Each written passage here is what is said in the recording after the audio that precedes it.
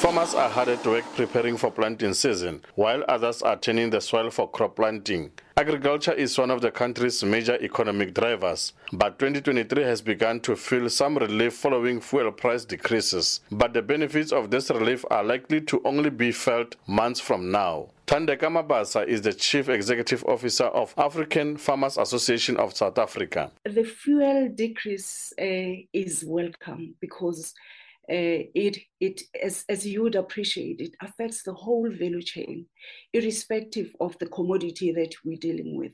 But because we have had so many back-to-back increases in fuel, we're not likely to feel the benefits right now.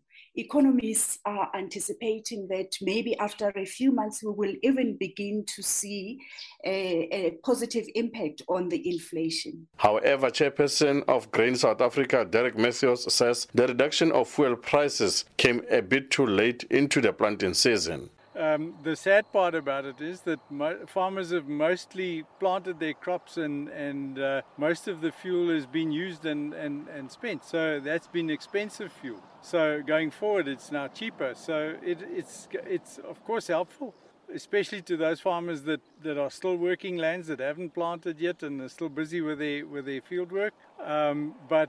So that's good for them, but those that have already spent the money have spent the money. With the year having started positively, farmers remain optimistic that they will have a highly productive year. I'm Zebulon Maine in Deelpan village near Mahikeng in the northwest.